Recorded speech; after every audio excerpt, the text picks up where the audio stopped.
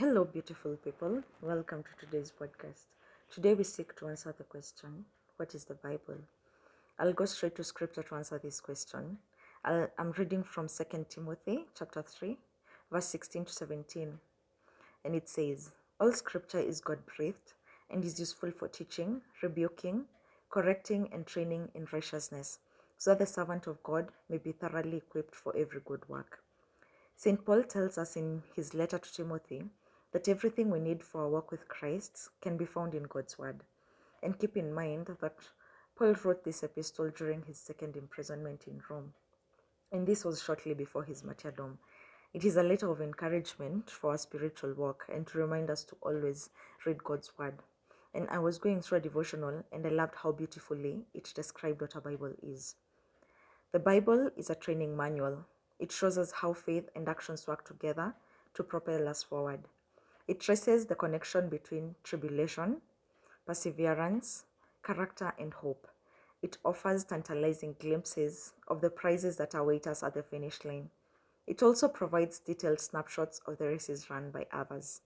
We can find inspiration in the stories of Joseph, Esther, Job, and Daniel. And likewise, we can learn from the mistakes of people like Moses, Samson, David, and Peter. And I like the how David says in the book of Psalms 119, verse 105, which says, your word is like a lamp for my feet, a light on my path.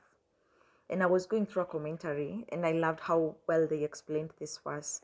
And it shows us how God's word lights our path. And apart from God, we are walking in the dark spiritually speaking, and we can only see a short distance in front of us. As we come to trust in Jesus and follow in his footsteps, our path becomes easier to see, and we learn from the scriptures how we should live and treat others.